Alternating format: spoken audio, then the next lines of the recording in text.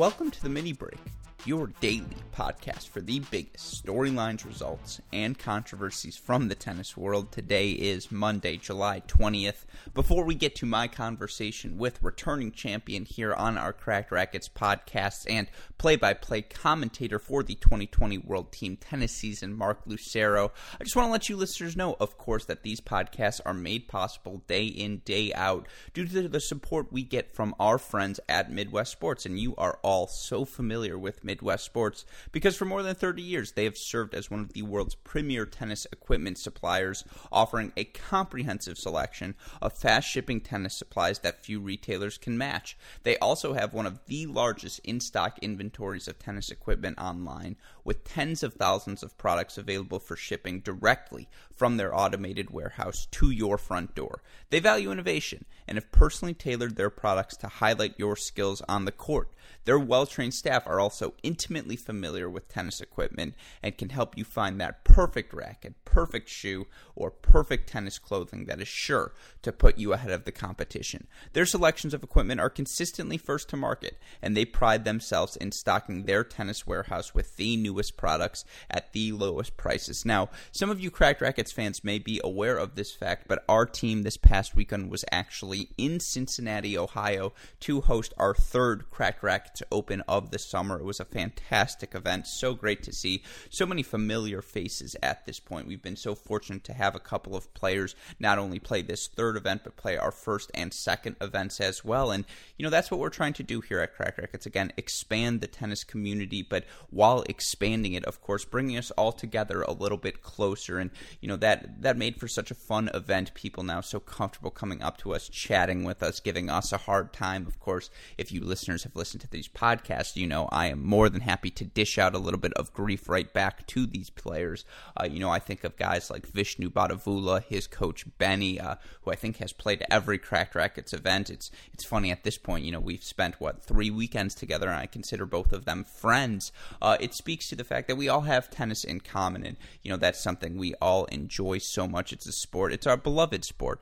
And so it's so clear that, even if we don't know anything about each other, even if we come from such differing backgrounds, tennis is a sport that brings people together, and it's been so fun for us here at Cracked Racquets to, again, get to interact with this expanded Cracked Racquets community, of course, offer opportunities for so many tennis players, in particular across the Midwest, but really across the country, who haven't had the opportunity to be competing on the tennis court. And as we all know, as tennis players, that's the thing we all love to do most. And so it was great, again, to be on the road this past weekend in Cincinnati. Of course, rigorous safety and health measures in place. If you're on the site, you have to be wearing masks, and we ask these players don't linger on site too long, try and keep some social distance between one another. Of course, we're giving players separate balls to serve with so that they're not interacting with the same balls too frequently. We're telling them, hey, use your racket, don't pick up a ball if it rolls from another court to hit it back, all of those sorts of things. And, the fact that all of these players have been so willing to, shows a little bit of accountability to their fellow players in order for all of us to enjoy the event safely and healthily. That's been such a blessing for us here at Cracked Racquets, and I should also say it was a huge blessing this weekend to be in Cincinnati, right by the Midwest Sports store, because I know when players kept coming up to us and saying, hey, we popped a string, we need our racket restrung for the next day, is there anywhere we could go? It was so easy for us here at Cracked Racquets to say, yeah, the obvious place for you to go is the Midwest Sports shop. And of course, for those of you who aren't in Cincinnati, you can rest assured that, again, it's an online retail store, one of the top online tennis stores in the business, so you can find all of their products, everything about Midwest Sports, by going to their website, midwestsports.com. Now, once you're there, I promise you, you're going to want to order yourself up some new gear. All of us looking forward to making our safe and healthy return to the tennis court. You want to make sure you have the gear you need to make your time on the court a successful one, so go to midwestsports.com, use our promo code CR15. You'll get 15% off. You'll also get free free shipping on all orders exceeding $75, and best of all, a free can of Wilson Extra Duty tennis balls. Again, Midwest Sports wants to make sure you have everything you need to make your return to the court a successful one. So go to MidwestSports.com, use that promo code CR15. Of course, you're also going to want to be feeling in good shape when you make your return to the tennis court, because there's nothing worse than getting on the court and your feet just aren't working that day. You're not moving well. It doesn't matter how cleanly you're striking the ball. If your feet aren't following you to the ball, it's going to be a rough day. And thankfully, our friends at AeroBar helping our Cracked Rackets team focus on the importance of nutrition and fitness in tennis. And of course, every Thursday on the mini break, we have our Getting to the Point episodes where we've had so many outstanding guests. Coaches like Jay Berger, Billy Pate, Trip Phillips, players like Michael Russell, Bjorn Fratangelo, Richard John Menzing of the John McEnroe Academy, Ivan Barron, the director at Delray Beach. So many great guests thus far, and they've offered so much insight on the importance of nutrition, fitness, particularly in the modern game of tennis. I can also give you a personal testimonial. Whenever we are on the road, all I do to start my morning, it's a great way to start my day, I pop open an AeroBar, whether it be cinnamon honey oat, whether it be chocolate chip. Again, it's just a delicious alternative. It's not going to be heavy. I'm not going to feel weighed down and drowsy early on. It just gives me that energy boost I need to get my day started. All of you listeners can get involved with the AeroBar as well by going to their website, aerobar.com. You use our promo code CRACKED15. You'll also get 15% off your order. And it's, again, a delicious alternative to start your day. Go to aerobar.com, use the promo code CRACKED15, and again, be sure to listen to our Thursday episodes, Getting to the Point on the Mini Break podcast. They continue to get better and better. Andrew Golub, Marc Aerosmith of the AeroBar team joining me every Thursday for those interviews. They're such a delight, so be sure to listen to them. And again, the way we show our appreciation for all they do for us, aerobar.com. The promo code is CRACKED15. Now, I mentioned the fact that we were in Cincinnati this weekend for our third Cracked Rackets Open. I want to give a couple of takeaways from that event before we get to my conversation on World Team Tennis with Marc Lucero. And it's a really great conversation, folks. I always record these intro outros after we record the conversations.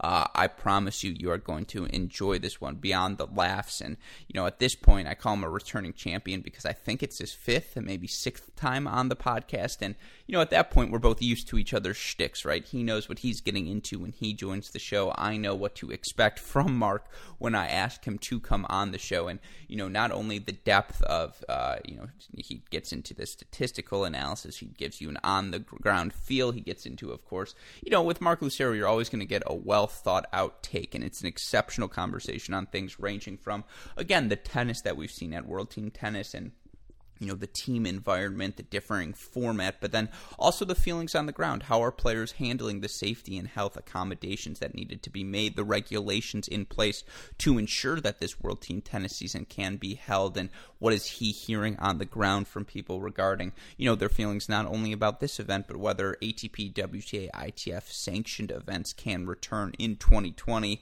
It's a great conversation you don't want to miss out. I just want to give you all a 2-minute monologue because it's not every weekend that you go to a tennis event and you come away thinking, oh my God, I just saw the best 15-year-old male tennis player in the world play for a weekend.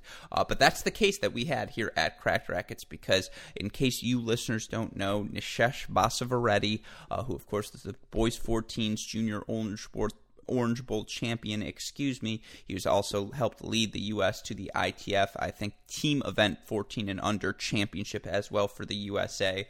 A guy who has been one of the top juniors in college tennis, in American tennis, but also globally through the duration of his playing career. He made the final of this weekend's Cracked Rackets Open, and let me just say, getting to see him in person, getting to line judge a couple of his matches, I don't know how you beat him. And again, I talk about this with Marc, so I apologize. You're going to hear this statement twice. You listeners are aware I have a bit of an ego, and I like to think with the Malcolm Gladwell theory. You spend 10,000 hours watching anything, doing anything in your life. You better be able to master it or there's something wrong with you.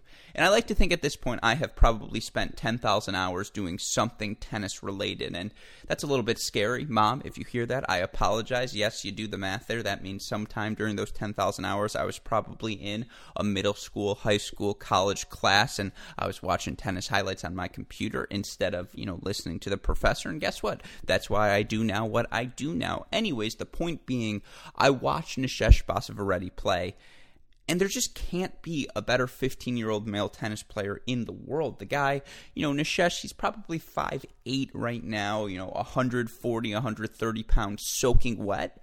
But the way this kid strikes a tennis ball, I often used to say the best 15-year-old I've ever seen play was Stefan Kozlov, at least on the men's side. Just the way, Stefan Kozlov was as good at 15 as he is right now. And obviously that's proven to be detrimental because you want to continue to improve throughout your career. And if you don't get better from the time you're 15 to when you're 24 and you have, these brand new muscles and you become physically developed, that's obviously going to be a long-term problem for your tennis game. But at age 15, there's not a thing on the tennis court Nishesh Basavareddy can't do. Proficient on the serve, an incredible returner. The way he absorbs pace, takes balls early, changes directions, changes elevations over the net, changes spins. He can drive the ball, but he can also play heavy topspin. He can also go short angle. I'm just so impressed, and I was sitting there watching him take on, Jacob Bickerstaff, who I believe you go by UTR Bickerstaff, a 12-5, a 13 range. He's going to be a freshman next year at the University of Michigan, so obviously that's something that means a lot to me. Shesh beat him 2-1. I mean, 6'2", 6'1", 15 years old, you're beating an incoming college freshman, 6'2", 6'1". And I will say, I think Nishesh went 5 for 5 on deuce points in that match, but he went 5 for 5 on deuce points in that match. That's a victory in itself, and just the way he changed direction, the way he, again, absorbed everything Bickerstaff wanted to do and just dished it right back. He can go down the line. I think most impressively, again, is the fact that he can go short angle. The fact that when he gets a short ball, again, this kid is 15 years old, but if he gets a short ball, he's closing the net, he's hitting his approach shot with confidence, and he's having success about it. And it's remarkable. It's incredible. And so, for Nishesh Basavareddy to have this sort of skill, this sort of talent, it was notable for me. And, he ultimately lost in the final to Northwestern, I think, rising junior Steve Foreman. Foreman going is, I think, the number 1 singles player this past season for Northwestern. Steve Foreman, lefty, 21 years old, fully developed, a guy who, an incredible ball striker. I'm devastated my Michigan Wolverines lost him to the transfer portal to Northwestern. Of course, knowing what I know about that situation, it makes a lot of sense for Steve to be at Northwestern now. Steve was able to, hurt Nishesh, hit him off the court, get the ball, overwhelm him with pace and physicality, which makes sense because Steve Foreman, 21 years old, Nishesh 15. If you're going to beat Nishesh right now, you definitely have to bully him a little bit. You have to take the ball out of his hands. But he's 6 years older. Like, if you're Steve Foreman, you're playing at the top of a Big Ten school, you better be beating 15-year-olds. And the fact that Nishesh was able to put on that sort of performance this weekend, again, I just thought it was something you Cracked Rackets listeners would like to hear. Of course, I tweeted it out this weekend, but, the in-person testimonial on the podcast, always a little bit more profound. And so, Nishesh Basavareddy, one of my biggest winners on the weekend. And again, it was such a pleasure for us at Cracked Rackets to get to host another event this summer. It was delightful. So shout out to all of the participants who played this weekend's event. A big thank you to all of them as well. Again, we appreciate all of your kindness, your consideration, your willingness to, again, put up with the safety and health protocols, even if it makes things a little bit more difficult. It allows us to host these events. So shout out to everyone who participated this weekend. We look forward to hopefully being able to host another event either post-COVID when everything comes back to normal, or maybe sometime soon as well. But with that in mind, you know what is being hosted right now? You know what's rocking and rolling? Some live tennis. The 2020 World Team Tennis season officially underway. 1 week in the books. We talked talk about that first week of action. We talk about the biggest takeaways on the ground in today's episode with, again, a returning champion here at Cracked Racquets, commentator for the World Team Tennis season, Marc Lucero. That conversation coming up right now.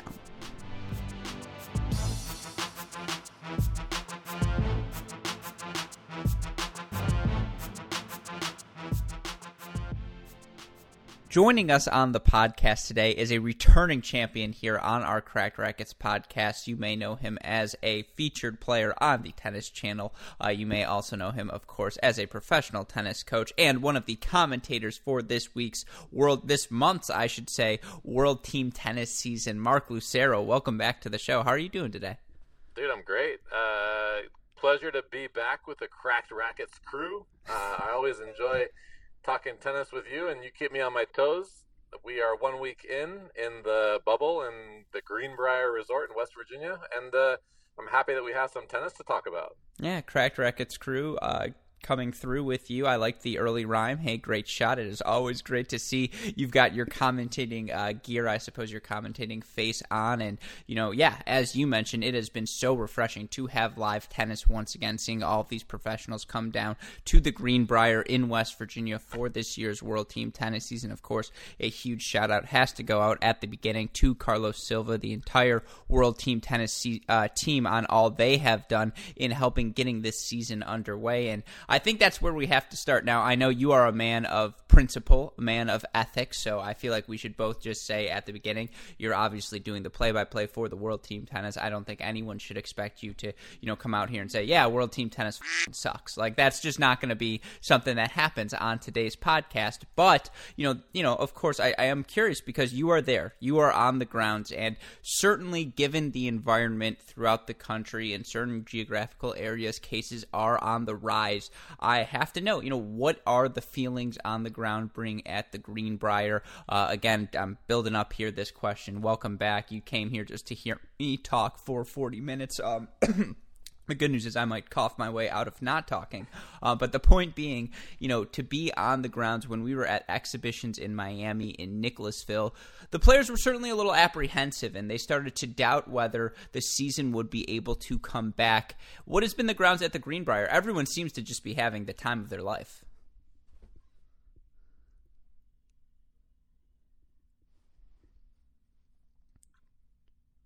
Alex, you there? Yeah, can you hear me?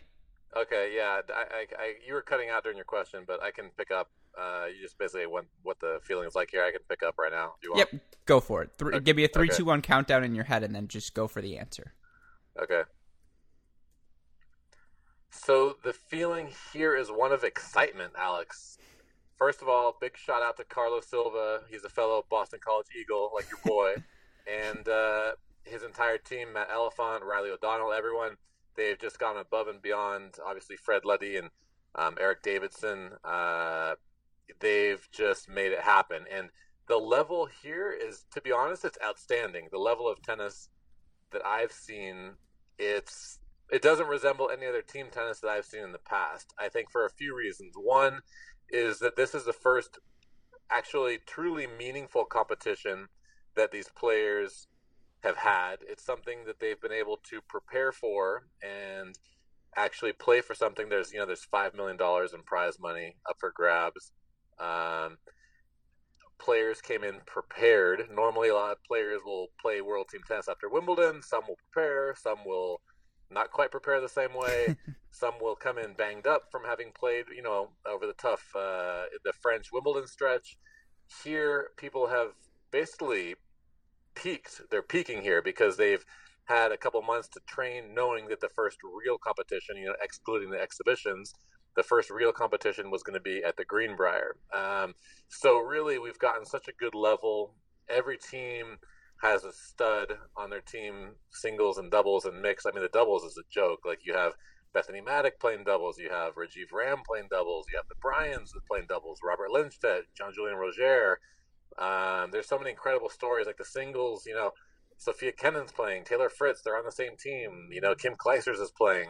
Obviously Stevie Johnson, Sam Querrey, all these guys, Tennis Sangren, Brandon Nakashima has been playing some ball. It's just day in, day out, it's the level in my mind. I'm just surprised every day how competitive the matches are, how high the level of competition is, how much the players want to win, and the spirit you see from the team, like how they're supporting each other.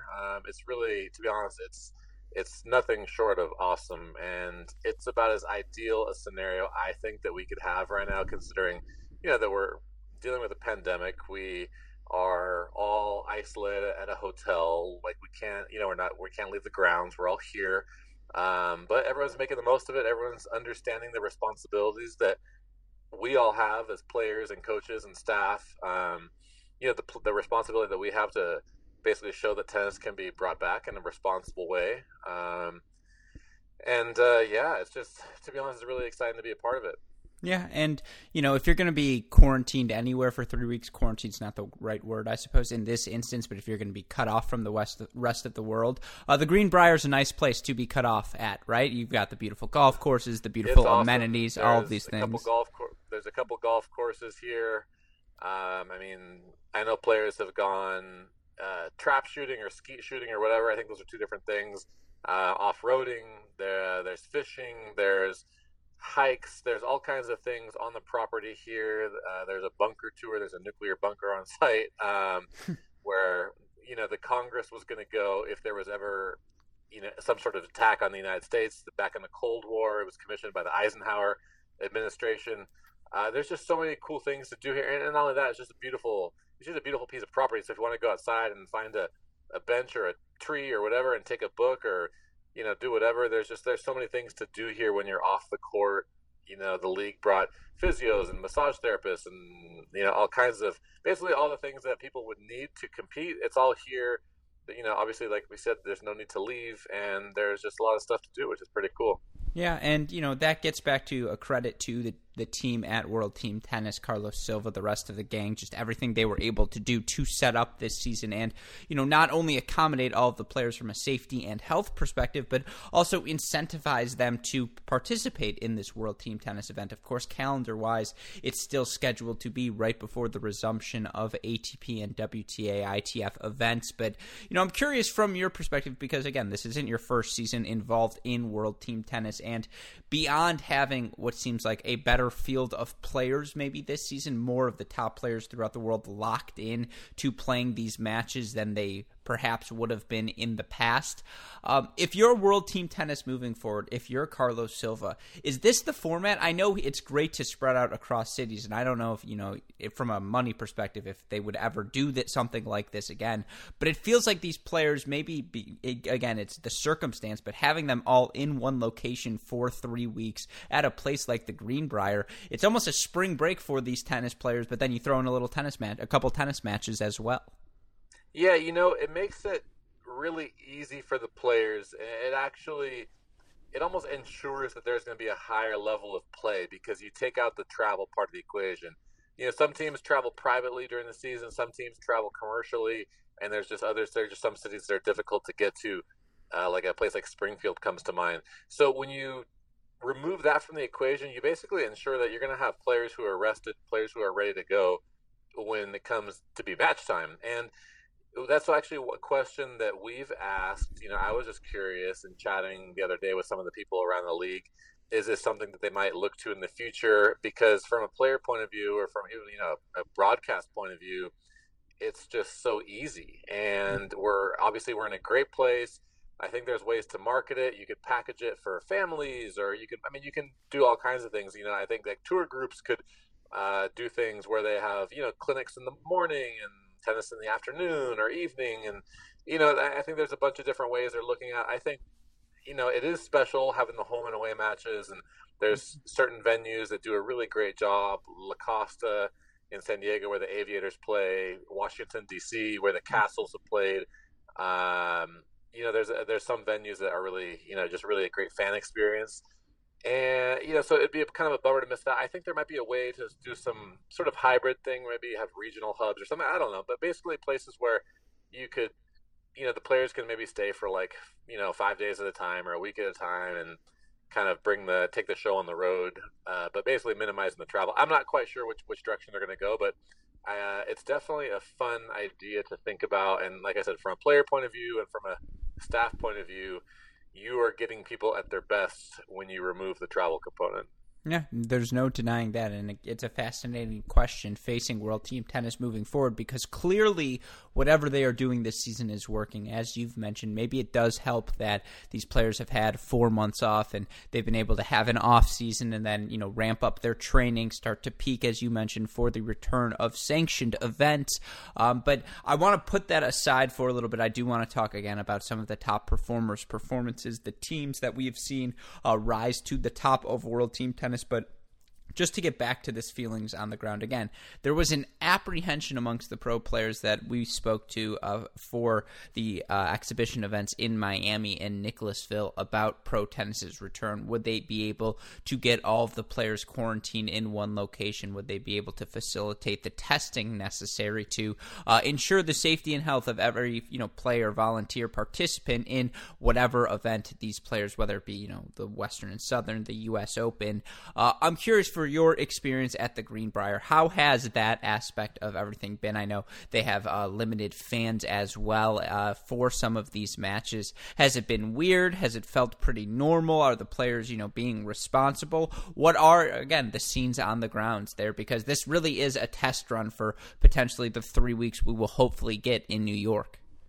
Yeah, I think when you put on an event like this, you understand the magnitude of what you're trying to do. And I think Carlos and his team are very aware of sort of the feeling of being under a microscope, at least in the tennis world and obviously in the greater sports world as well. So from my point of view, obviously I'm coming from Los Angeles, a place where we're very sensitive to the virus. I know there's different parts of the country that have different opinions on it, but I'm taking it very seriously. And I think all the players are taking it seriously because they know that their livelihood is attached to it, they have a vested interest in the success of this event. So I use the collective we, I feel very good about what World Team Tennis has done so far. We landed on Friday coming from California. We were picked up in a big van. There were a few of us. I can't remember. It was myself, Sam, Stevie, Sam's wife, and a few other people. Anyway, we were picked up in a van. We were taken directly to the clinic where we took our tests. And then from there, we went to the hotel, checked in, and basically waited for our results. Everybody who basically was coming in that day and Saturday, they did the same thing. People who did not get their test back were not allowed to practice or to play until they got their results back. There's, mandatory masks in the hotel, mandatory masks on the way to practice or to matches, mandatory masks on site until you get down to the court for the players, and for us, obviously, to get, once we get up in the booth. The fans are allowed to take their masks off when they get into their seat if they're seated with family members and sufficiently away from other spectators. There's certain areas of the hotel that are sort of off limits to to us, and there's certain areas of the hotel that are set up for only us. Certain, like we have a special room to eat. There's like a team room where we can go get waters and drinks and all that stuff, where we take our laundry. There's a whole sort of infrastructure in place so that we can have areas that are sterile, I guess is the right word, not contaminated, but and there's a number of guidelines. Obviously, when you watch the matches, there's no ball kids. There's, the players handle their own towels. Generally, the teammates are serving as the ball people. There's no officials because it's Hawkeye Live, so they're only officials in the chair. The chair umpire is wearing a mask. The camera guys are wearing masks. People that are working at the tournament are wearing masks. So it's a really concerted effort by World Team Tennis to provide a safe environment, and that's definitely, by no means did I list off an exhaustive rundown of all the things that they've done. I know we're going in for another round of testing. Everyone's getting temperature checks on a daily basis, so it's just I feel good about what they're doing, and I think that if this is pulled off, I think it's a good sign for the ability to pull off of events upcoming. And looking at other events upcoming, there's certain challenges that are out of our hands that have more to do with national governments, or around the world, and travel restrictions and things like that are going to be bigger issues. But I think actually operating an event and doing it in a safe way, and procuring testing and providing testing, I think all that, I think World Team Tennis is showing that can be done. Yeah. By no means am I like spiking the football or like saying that we did it, because we're only a week in, but cautiously happy with how everything's gone so far. That's for sure. Yeah, no, cautiously optimistic is definitely the way to look at this. And yeah, to your point, this isn't the scale of the U.S. Open. This is about, we'll say, 60 players, give or take, a couple here and there. But the Greenbrier is not New York City. And yes, cases are going down in New York, but just the appeals of life in New York City, in Manhattan, with all due respect to the Greenbrier is a place you want to stay in. You can hang out at the resort, do all of these different things. Manhattan's still Manhattan, right? And so dude, we're in the mountains. There's no nightclubs here, Yeah, there's no monkey business going on. Yes, there will be no shirtless dancing except for the shirtless workouts in the room of Marc Lucero. That's about as close as it gets to the nightclub if you're playing like some techno music while you're working out, I suppose. But yeah, it absolutely is a test run. It shows that it is possible to again. Cautiously optimistic. We still have 2 weeks to go, but that if proper care is taken, these players show a little bit of responsibility on their own part. They take, a little bit of accountability as well, that it is possible to pull off an event like this. And certainly the USTA, the US Open will have the same sort of resources, if not more, and I'm being generous there, they will have more resources available to them than the World Team Tennis crew. There will be more people, more, testing, all these different, again, things to facilitate the event. So certainly, given the way the first week of the World Team Tennis season went, it is encouraging. And now, to your point, it seems like the US Open faces another hurdle with all of these travel bans. Of course, if you listen, you follow tennis Twitter closely, it sounds like they are seriously considering canceling the men's event in D.C. this year's City Open, and that's a storyline for us to monitor another time. But again, I want to talk about the tennis, and I want to talk about World Team Tennis in particular exclusively on today's podcast. And so, you talk about going to the practice courts, being back on the grounds. As I mentioned, about 60 players participating in this event. What's the feeling on the grounds from that aspect? Just getting back on the practice court for so many of these players, so used to traveling around the globe and hitting the practice courts and being at events. Has it felt like a bit, I feel like everyone's probably in the honeymoon phase. I think there's challenges, like you mentioned, but it's just ultimately there's just a feeling, there I guess two things. One, excitement, like I said, and two is gratitude. Mm-hmm. I think at some point it'll be like that college feeling of, I'm kind of bored of this, or I'm tired of that, or like, when you go to the dining hall every day for a couple of months, at some point you get tired of it, like, or seeing the same, the inside of the same hotel room. But it's part of the job, and I think, like I said, I think everyone, there's just like this energy around the site. There's energy around the courts. It's really. It feels like, to be honest, it feels how it feels in Australia. That's like, I think the closest thing, that's the best thing I can maybe liken it to. Like when we go to Australia in the beginning of the year and everyone's like really excited to play, that's kind of how it feels right now. Yeah, no, that's awesome. I swear to God, I lived in North Campus when I went to Michigan. I don't know how much that means to you, but North Campus, not Central Campus. It's like a 15-minute bus ride away, and obviously in the winter, you're standing at that bus station, you're freezing, you're shriveled all the way into your body, all of that different sorts of thing. There's little imagery for you. But yeah, and so I swear to God, the dining halls at Michigan on North Campus, the Bursley Dining Hall, there was an agreement between the people who worked in the kitchen and all of the people who were eating there that they would only put the cookies in the oven for 3 minutes, and it would get into the circular form, but the center would just fall through, and that was the agreement they had, just to make everything a little bit better. But yes, to your point, it definitely got a little bit monotonous, and freshman 15, hello, I'm eating 6 cookies a day, but thankfully I had your work ethic. Now to your point, to get back to that work ethic, there's my segue. when we were at these exhibition events, a couple of players stood out. Certainly, Tennis Sandgren is as fit as a fiddle. Clearly, he used his quarantine to stay in shape, to keep working. I think Riley Opelka has worked his way back into shape. I know he's not there. That was just an example from my time, but people like Shelby Rogers looked so good in Nicholasville, and Cece Ballas and Jessica Pegula. They had all clearly been working. You sort of referenced this earlier, but how have these players looked from are they peaking? Does it look like the majority of these players were hitting balls over this time, or does it look like some of them maybe enjoyed their vacation a little bit too much?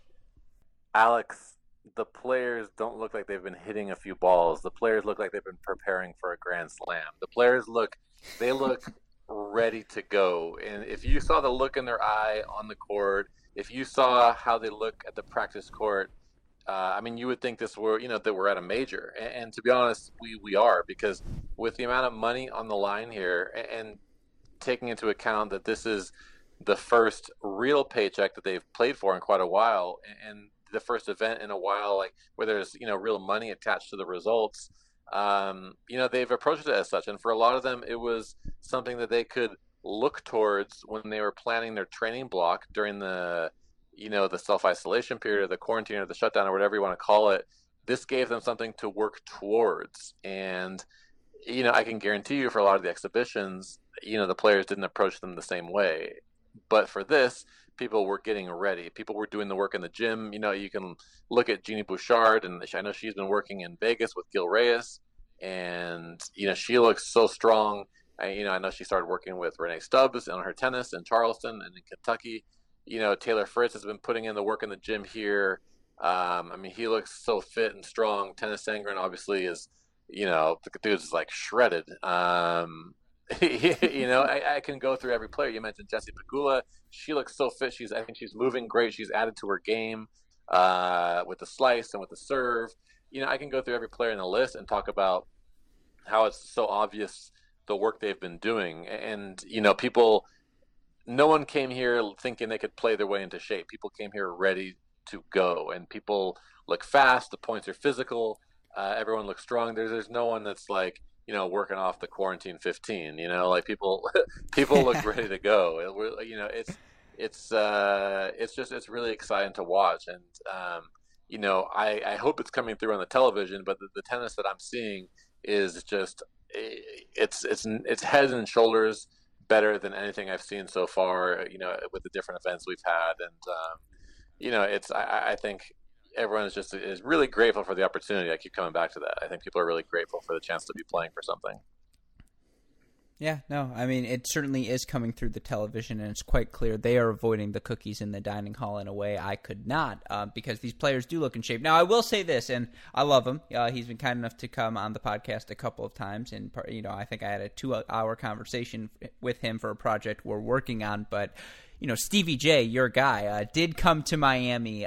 It's not that he was out of shape, but just was not in the best form, we'll say, playing-wise. But he also, I think, has looked better and better throughout this World Team Tennis season. And, for some of these players, you talk about a guy, and again, let's start getting into some of the individuals, because you certainly, as you mentioned, as you said, we could talk week of the World Team Tennis season, because you start to look at this first week, and there have been a couple of players who have stood out maybe above the rest of the field as exceptional, and have been part of the reason why their teams have had maybe additional success, more success than maybe anticipated. And I think there are two players who have really stood out above the rest in terms of their performances, and of course, the most notable has been Kim Clijsters, who beats Sophia Kenin in her first matchup. Beats, I believe, Sloane Stevens as well. Has gotten, I think she's 3-1 or maybe 3-0 thus far in her performances. You're Kim Clijsters 5-0. 5-0. Yeah, again, look, we were in Ohio this weekend for our Cracked Rackets Open. I can tell you that Nishesh Basavareddy is without question the best 15-year-old in the world right now. And, it's funny, if you listen to this podcast before we do it, I'll add a little intro, outro. I'm going to talk about Nishesh when I do it. For you listeners, we're doing this interview before I record the intro, outro. But the kid is a stud. But we'll save that, conversation for another time. I feel like for Kim Clijsters, and again, a grain of salt, it's no ad format. It's shortened sets. That's always going to benefit a player, above the age of 30 more than a 2 out of 3 format, than the usual physical toll that is a professional tennis match nowadays. But she's looked phenomenal, and I'm curious what your thoughts have been seeing her moving and, playing on the grounds. So let's list off the players that she's beaten. Bernarda Pera. Good win. Yep. But good win, but better win in 2017. But go on. Okay, Sloane. Okay, well, I'll go and try to go in order. Danielle Collins. Great win. Okay, Sonia Kennan. Yeah, major champion. Sloane Stevens. Again, better win in 2017, but still good win. And Olga Gavortseva. Yeah, you, me, and maybe 3 listeners know her because we follow the game closely. But it's a really good win. I agree. She's looked exceptional. And it's just how she plays the big points so confidently. You can only play who they put in front of you. Yeah, it's true. Hey, Dainu, as they say in my culture. Anyway, 5-0. To be honest, it's incredible to me what she's able to do out there. Her ball striking I don't think she's lost a beat. I don't think the women that she's playing, I don't think the women that she's playing are able to hurt her in a way that would expose some things potentially. Like the first day I saw her play, she was playing, I can't remember. She might have been playing Kennan, or she was playing somebody else. But either way, I thought when she played 2 fastballs, when someone played 2 or 3 fastballs in a row to her, and especially when they made her go from backhand to forehand, I thought she was a little slow with her racket head speed in the forehand to get the ball up and down and to defend out of that corner, to defend pace. But, she's improved every day. And if she has time to set up on her backhand, she is just so good at opening the court and setting up either her inside out or a backhand down the line, and she's so freaking dangerous. Like, when she's able to get that ball coming back to her and not really having to move too much, like if she can hit 2 or 3 balls from the same spot, she is just deadly. Her ball goes so deep through the court. There's so much pace behind it and spin on the ball. It's just it's another level. And to see what she's been able to do, her serve serve's been up and down. She's been getting a bunch of free points, but she's also kind of mixed in some double faults. So I think part of that is match play. There's some shots she's missed that I think are match play issues, but to be 5-0 coming out of the first week is just outstanding in my mind. Yeah, no, I think that's completely fair. And what's so clear and so enviable is that, she hasn't missed a beat in terms of her ability to strike the ball so cleanly and just open up the court with her different patterns and combinations. And it's all just so effective. And, whether they're playing indoors with the rain or whether they're playing outdoors, it's all working for her. And she has certainly been such an exceptional performer. And it's why her team is sitting as high in the standings as I believe they are right now for Kim Clijsters and the New York Empire. I believe that they are currently in 3rd place at 3-2. The Philadelphia Freedoms right now, Freedoms plural, because we get multiple freedoms here in the United States of America, at least for now, at least until November. But, for the Chicago Smash, they are the new team, the new addition to this year's World Team Tennis season. They are currently sitting at number 2 in the standings, or I guess tied for first with the Freedoms at 4-1, and they have been so great, as well as the Empire now in 3rd, 3-2. The Castles 3-3 right now. They are currently 4th, and those are your 4 playoff teams. But Kim Clijsters has been outstanding, and again, I'll get to the bigger picture in terms of which teams you've enjoyed, or maybe you think are in well position, I suppose, throughout the rest of this season. But I want to ask you about another guy who I think has been a standout performer thus far, and that's Brandon Nakashima. Who, certainly you look at his team and maybe they're not doing as great as some of the other players. Although I believe Nakashima playing for Chicago. I don't know why I thought he played for San Diego for a second. No, maybe Chicago. That's just because he is playing for Chicago. They are doing very well, and one could argue he is very much a reason why they are doing so well. And we got to see Brandon in Miami, and he was exceptional. And you can just tell, this was a guy who is reaching Challenger semifinals routinely by the time when play paused, and he had been on the pro tour for about 9 months. He was still 18 years old, and he had already cracked the top 300 of the ATP singles rankings. He's a guy who, when I watch him play, and I had this conversation, I was talking to Tennis Sandgren, Sam Query, a couple of the other guys, not to name drop, although to you that's not a name drop. You're like, oh, you were talking to Sammy? Oh, you were talking to Stevie J? That's great. I talk to them all the time. I just flew with their wife all the way to World Team Tennis. But I'm talking to these players because I'm watching Brandon play, and I don't have. All right, I have an ego, so this is going to shock any of our listeners. I like to think I have as good of a tennis mind as anyone. Certainly, it's through the Gladwell theory. You watch something for 10,000 hours, you better be able to master it. And I watch Brandon Nakashima play, and I just think to myself, man, how could anyone beat this guy? I mean, sure, if you hit a serve and a forehand like Del Potro, you can beat anyone on any given day. But I guess when you're watching Brandon Nakashima play, what goes through your mind, Coach? And I'm calling you Coach there to get you back into the coaching mindset. I just, I'm not going to call you Mark. What goes through your mind, Mark? What goes through your mind, Coach? That's to validate you to our listeners. He's just such a high floor player. Wow, this has gone a lot of different directions. I'm sorry. Brandon Nakashima, high floor player, in my opinion. I'm curious, Coach, what you would do, what your thoughts on his game are. And, that's what I just can't think of a game plan to break him down. And I guess that's why I think so highly of him right now. Well, you look at Brandon Nakashima, and there's just not many obvious weaknesses or areas on the court that you can go that are, air quotes, like safe, because he can hurt you on both sides. He can move pretty well. Like he's improved his serve. For me, the biggest thing with him is, like you said, it's his like bad level, his floor is really high.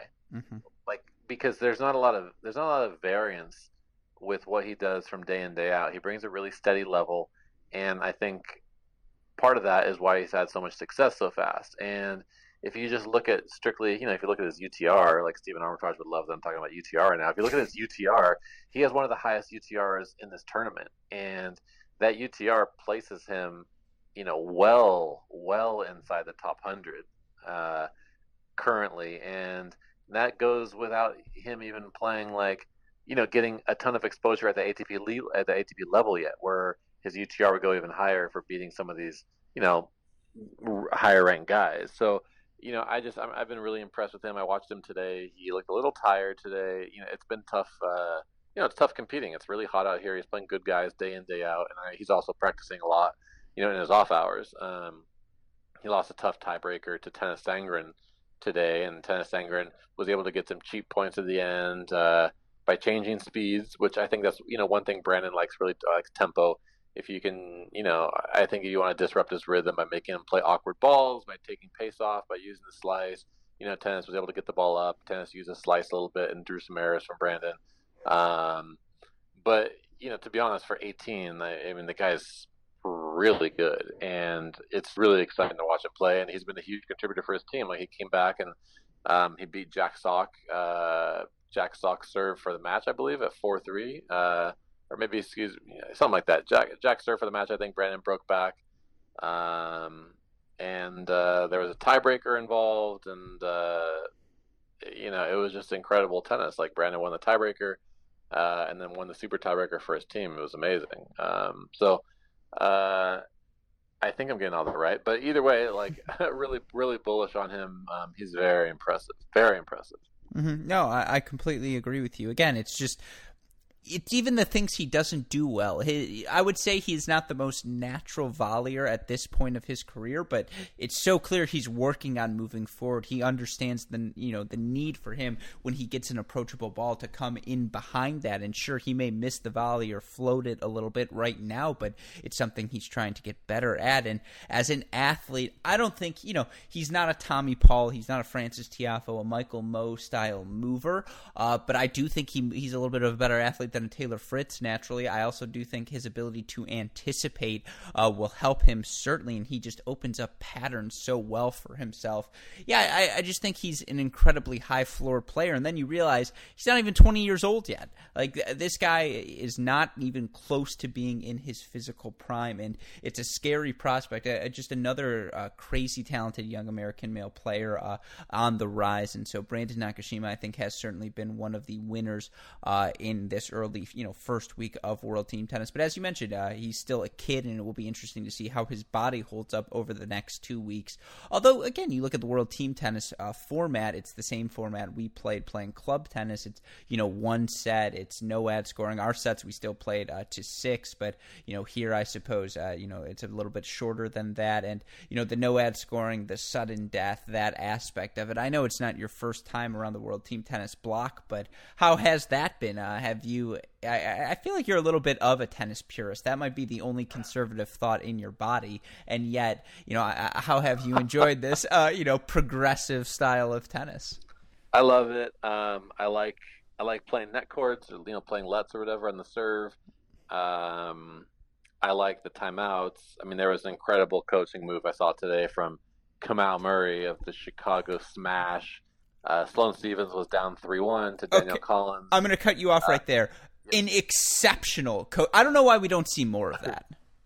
Oh, yeah, it was amazing. I mean, he took Sloane out. He put in Jeannie Bouchard in, and she missed 3 of her next 4 returns of serve, coming in cold, which is understandable, and then came back and won from 4-1 down. And I mean, it was insane. And before the match, I was talking with Kamau. I actually called this match, and I talked to him before the match, and I was like, Kamau, tell me what's the key to today? And he said, they said the number 4 spot, which is women's singles, and because last time they played, Danielle beat Sloane 5-0, and he's like, we need some production from the women's singles. And, he was like, if it's not going our way, I might need to make a move, And so I was looking for it in the booth, and sure enough, like, he got Jeannie up off the bench ready to go, and he turned the day around for his team. It was incredible. But so I like being able to do that. I like, having, timeouts, call it 20 second on a big point. I wish you could do it between first and second serves, to be honest. I mean, I like the shortened format. I've always thought college tennis should play singles and doubles at the same time. 6 courts, 2 doubles, 4 singles, whatever. I don't really care the breakdown, but so I'm all for trying different things. That being said, like, there's certain reporter who I think is full of it whenever he goes on his best of 5 rants. Other than that, like, I'm all for trying different things. I like being progressive, and I like being forward thinking, and I think the game in certain areas definitely should evolve with the times. Grand slams notwithstanding, but otherwise, yeah. Well, let me just say friends. He is a fellow returning champion on this podcast, so there will be no...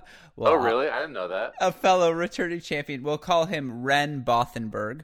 That's his alias. But yeah, no, returning champion as well. So, and a fellow University of Michigan guy. So I will always love my fellow Wolverines. But yeah, look, it's certainly a controversial take. We don't have to get into that right now. It reminds me of the incredible coaching decision made by one Alex Gruskin in the 2017 Club Tennis Nationals when we had, oh my God, this is a weird story now. I know he doesn't listen to the podcast, so I can say this. Formerly my brother's girlfriend, now ex-girlfriend, but who played club tennis on our team, and she's a former varsity player at Michigan, and we always had, she tore her ACL, that's why she stopped playing on the team, but, she was by far the best girl in the club tennis competition by a country mile, and it's like, that's why we won. That's no secret. But we always had this idea the reason we were able to win is we said, all right, when we get to nationals, when it's time to play serious, Laura, we're going to go nuclear, which means you're going to play women's doubles. You're also going to play mixed doubles. Our singles player is going to play singles, and she's going to play doubles with you as well. And our lovely freshman, Chelsea Yu, we're just going to bench you if that's all right, Chelsea, because we came here to win. I'm a senior. Like, I like you, but I'm not really going to see you in the future, so I'm here to win. And Chelsea accepting that and just being like, yeah, that's fine, I don't need to play, was part of the reason we also won, because her being cool with it allowed them to do their thing. And I'll never forget semifinals, 2-1, those women were winning in women's doubles. The UCLA team had the gumption to hook Laura. And so Laura looks at him and like you can see she is not happy. Then they hook her again on the next point, and Laura goes, she's like, oh, I didn't realize this is the girls' 12s. And by the way, that's how you know she actually played tennis, because some real smack talk, some real history behind that smack talk. And then they go on, so it's 2-2. They win the next 4 games. I think she pegged You didn't have the girl. an umpire? We did not have. It's club tennis. Come on, we don't have those resources. But you know, You have a rover. I don't know. no, you get a chair umpire for the final, which is really Okay. cool, and you actually have lines people. It's really cool. So we Did she do hook have. them back or what? What No, happened? she didn't need to. She just crushed them with, she just destroyed them. Okay. She wins 4 straight games. We win women's doubles 6-2. Carrie, I love you, Carrie, she wins women's singles 6-love. And this is not to, I suppose this isn't something I should celebrate, but, the UCLA player leaves the court in tears because Carrie just broke her down. And we were just like, Carrie, my girl, like, way to play. And then we cruise our way to the finals. Anyways, that's not a great story. I wasn't rooting for the UCLA girl to be crying. I was cheering Carrie on because she performed that well. I want to be clear. That's where my joy is coming from. Anyways, I feel like I'm going to get in trouble. The point being, great coaching decision by Kamal Murray, which is where this conversation started. And yeah, now the Chicago Smash find themselves at 4-1. The Freedoms, again, 4-1 as well. You look at the statistics for those teams, and I think that's half the fun, the fact that the statistics are kept so well. You can find games played, games won, games lost, which flight is the strongest for each of these teams. You look for the Freedom, it really has been the men's singles and the women's singles, Kenan and Fritz doing a lot of the heavy lifting. Of course, the women's doubles team as well, doing well for them. You look for the Chicago Smash, a lot of the heavy lifting being done by the women's doubles team, and then they're playing pretty evenly everywhere else. You look, again, as we head into weeks number 2 and 3 of this World Team Tennis season, have there been any teams that have really jumped out to you as the teams to beat? It's really tough to argue against Philadelphia. They're so stacked. Taylor Fritz and Sonia Kenin are such a formidable 1-2 punch, or whichever way you want to put it, at singles. And then their doubles is loaded also. Taylor Townsend, Fabrice Martin, they can pretty much play with whoever. And I know I'm forgetting someone else for Philadelphia. I'm forgetting a women's doubles player. I can't name her off the top of my head, but it's just you're talking about Caroline Dolehide? Yes, Carolyn Dolehide. I was going to say, or Taylor Townsend. No, Taylor Townsend, she plays with Dolehide, right? Yeah. So I mean, they're stacked, but they have some spots where and New York I think is really good also, and I think New York could do some damage down the stretch, especially if if Jack Sock is playing at a really consistent level, and they can sort of iron out their women's doubles. If they can get, if Kleisters plays singles and mixed, and if they get a little help in the women's doubles and can figure out, that spot, I think they're going to be dangerous too. I really like Chicago, Bethany Maddock Sands and Jeannie Bouchard going into today. If you listen to the broadcast, I told you that they have won 19 games and lost only 5, and that was going into today, which is just, it's ridiculous. And then Bethany and Rajiv Ram are playing mixed doubles. That's a ridiculous team. That's your nuclear lineup, yeah. Yeah, that's solid. And, if Sloane's not having a great day, Jeannie can play singles, or, same thing with like Philadelphia. If Sonia's not playing great or needs a day off, like Taylor Townsend could go in, and it's a great format for her. I feel like there's, I listed 3 teams that I think are really good that could win it. I think there is, Orlando. If Danielle Collins gets her mind right and decides she wants to play, or if Jessie Pegula gets hot, and tennis obviously is playing at a high level, like they could win it all. That's 4 teams, I think there's so much parity. I don't think we're going to see any team run away with it. I think Philadelphia is going to get pulled back to the pack. I think same with Chicago, and I think we're going to see a lot of teams, hovering around the 9-5, 8-6, 7-7. I think it's going to be a real cluster when we get down the stretch. I love that you just censored yourself with cluster and you didn't drop the F-bomb on the end of it. That might be a pile. No, that's not really the. I don't ever use that word, to be honest. Yeah, that's fair. But no, so to your point, I think you named great teams there, and you look at some of the lineups. When you're looking at these teams, you want to see what are the flights that stand out. Can you lock in a victory at any flight? And if you can do that, given how close the format, how close all of these matches end up being, that's a huge advantage for your team. And as you mentioned, for the freedom, I mean, Sofia Kenin, women's singles overall, they've won 23 games. They've lost 10 in the 33 games they've played. That's exceptional. They're also 23-16 at men's singles, 22-18 at mixed doubles, 24-17 at women's doubles. That's why they're number one in the standings, because they've been that good across the board.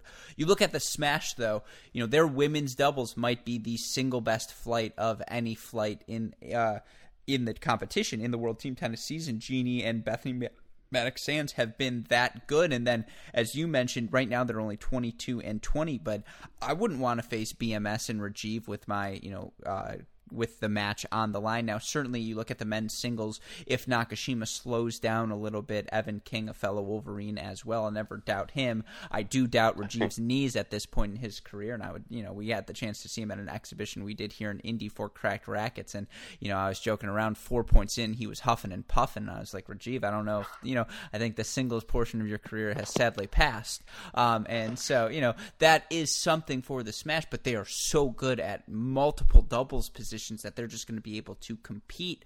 But another team, in this World Team Tennis format, I think it's worth acknowledging, in a no-ad set, shortened format, in men's tennis in particular, it's a toss-up, right? Big serves, big forehands. Right. You're not. Right. Everything's going to be within a 5-3, 5-4 range. If your women are good in this team format, you're going to exceed. You're succeed. Your team is just going to be better. And so I do think, again, you look at the Smash, you look at the Freedom.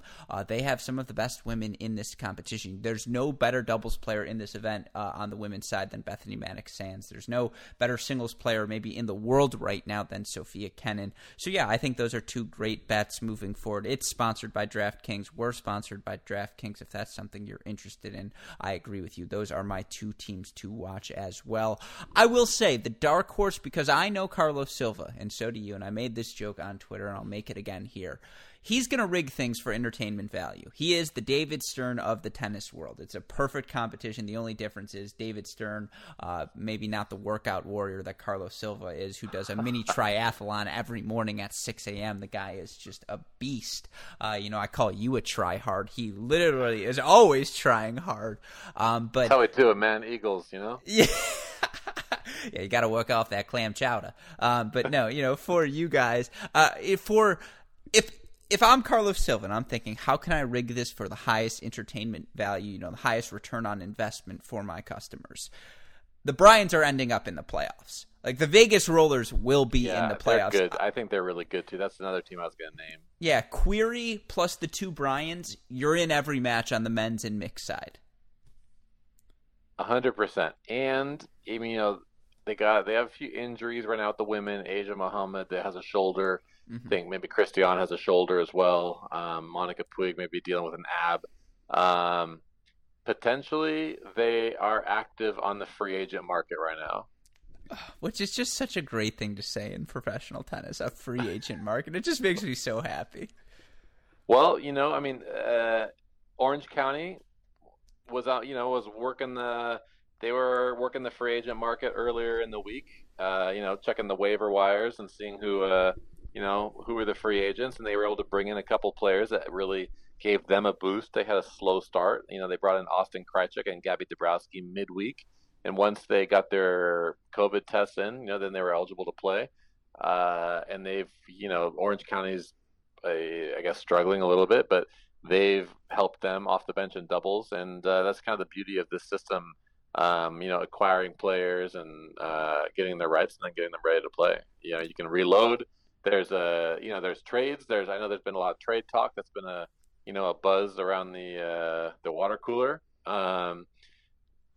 Vegas could be active, looking for trades also. That's what I heard today. So I think Carlos knows there's a trade deadline. I'm not sure when that is before the playoffs, but yeah, I mean, obviously, again, with so much money in the line, I think there's a lot of incentive for the GMs to be active. Who gets who would draw more first round picks right now, Zion Williams or Sophia Kenin? That would be, if you're on playoff contention, you don't trade, you don't trade your number one. You don't trade your starting pitcher. No, but I'm saying it's the off season. I don't know who the GM of the Philly Freedoms is, but he's like, we really need to blow things up. Like, you got to trust the process here. There's, yeah. I watched Coco Gauff coming up the pipeline, and I know she's going to be the number one pick next year. So I'm trying to get as many first round picks as possible. Sophia, because of that, you gotta go. How many first? There's, say, okay. I think I've taken the analogy. Well, I was joking with one of the players this morning about, some of the players they were maybe potentially trying to sign, and we were talking about, someone might take a low salary but backloaded with incentives, or maybe getting rid of a couple of players to free up some cash.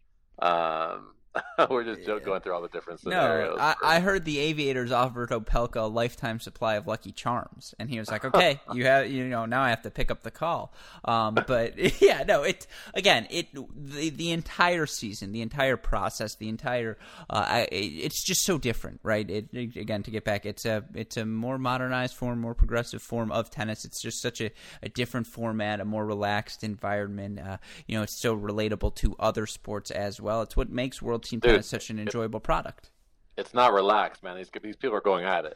It's intense. I suppose relaxed in the sense that, it's not as uppity. Relaxed is not the right word. Yeah, exactly. 100%. It's not a Wimbledon environment. You don't have to worry about sitting in your seats and squirming and being like, walk around, make some noise, dance with the DJ.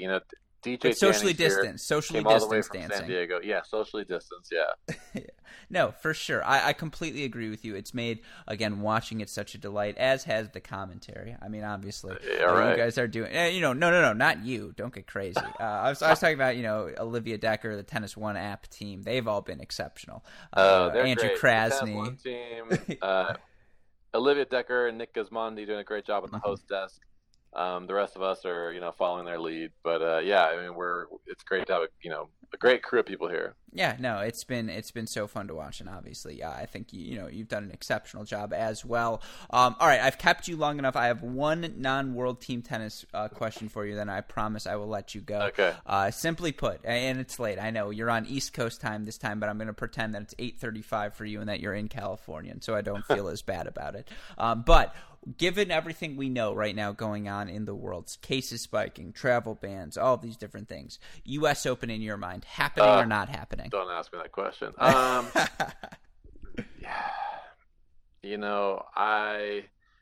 say it's a flip of a coin right now. I think there's a number of challenges. I think there's some people who don't want it to happen. I think there's a lot of people who do want it to happen. I think we need tennis on television in the United States, like World Team Tennis is right now. I think we need tennis on TV at that time, Labor Day weekend. But there's a number of challenges with players going back to Europe afterwards. There's, people they expect to hold Madrid and Rome.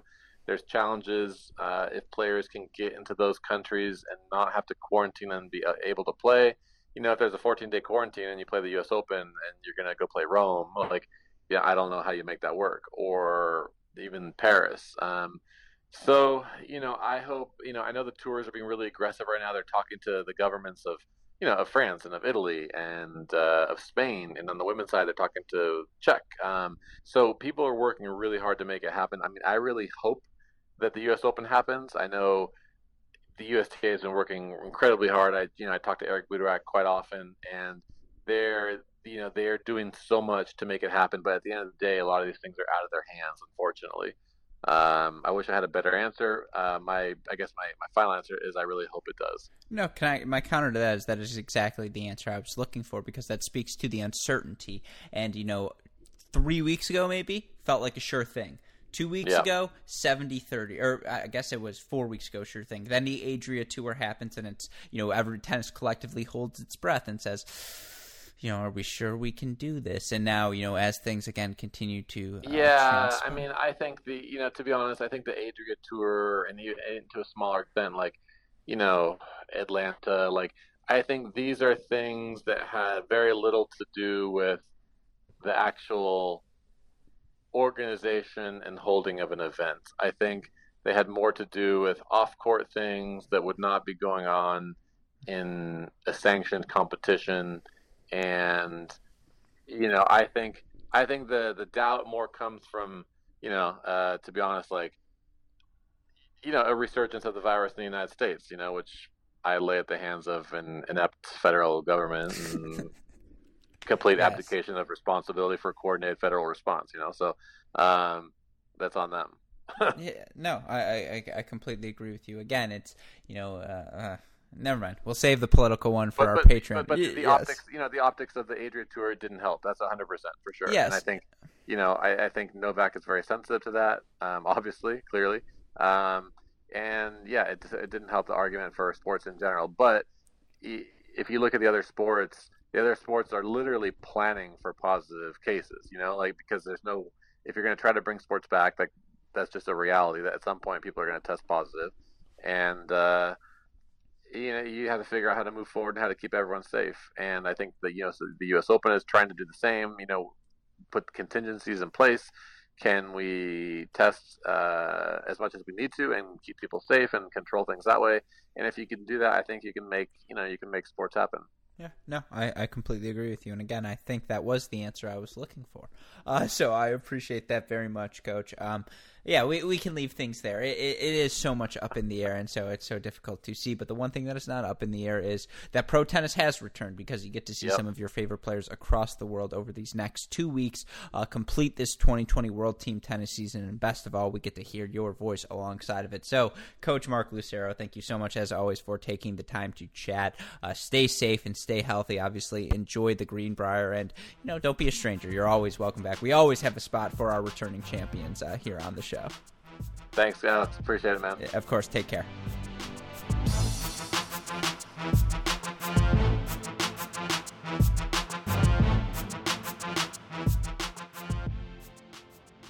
Hope all of you enjoyed my conversation with Marc Lucero, and again, a huge shout out to him for taking the time to break down that first week of the World Team Tennis season, give us a little bit of insight of what's going on the ground. Some background for you listeners: we recorded that podcast, I think 10:30 to 11:30 Sunday night. That had come after Marc had to do a play-by-play call for the World Team Tennis broadcast. I know he has another call this morning as well, so appreciate him staying up and chatting with us. It's always a delight to get the chance to talk to him. I swear we bait one another into almost getting political every time, but that's half the fun, right? You guys, at this point, I think enough about both of us that shouldn't shock either of you. But more importantly, his insights into the game of tennis, into the future of the sport as well. It's always a delight to get to chat with him. So shout out to you, Marc. A huge thank you for him for taking the time to join us. But of course, we've got so many other great conversations going on right now, live on our Cracked Racquets podcast feeds. If you haven't yet, listen to the conversations we've had with Riley Opelka, Shelby Rogers, Jeannie Bouchard, all of those conversations we had while in Miami and Nicholasville for the exhibition events we went and covered. You can find those in video form on our YouTube channel. You can see our smiling face. I believe they started referring to me as Miami Gruskin because I was wearing sunglasses. Again, Dalton, not the most clever with the nicknames. That's why we don't let him on the podcast anymore.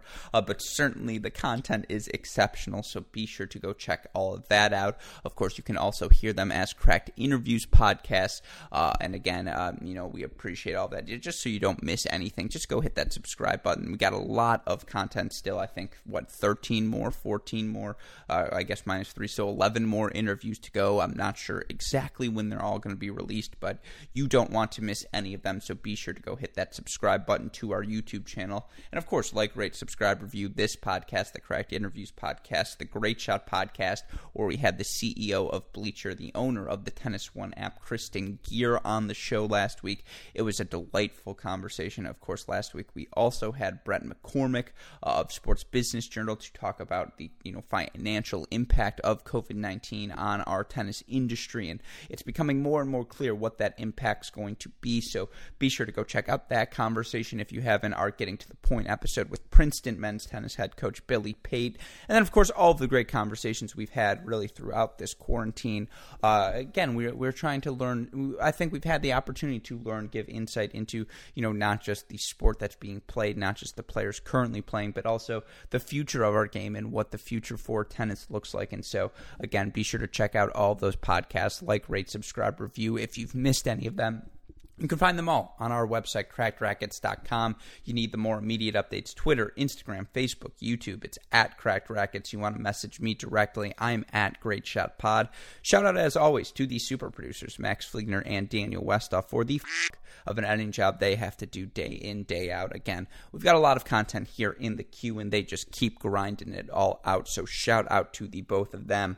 Super producer Daniel Westoff, again, at this point, I don't know how he doesn't just slap me across the face when I try to talk to him, because not only does he have to edit all of my voices, but of course we are roommates now at this point as well. So shout out to him. I know how hard he works, and he deserves all of the appreciation in the world. So shout out to you, Westoff. But again, I also have to give a huge shout out to our friends at Midwest Sports. Go to MidwestSports.com, use that promo code CR15.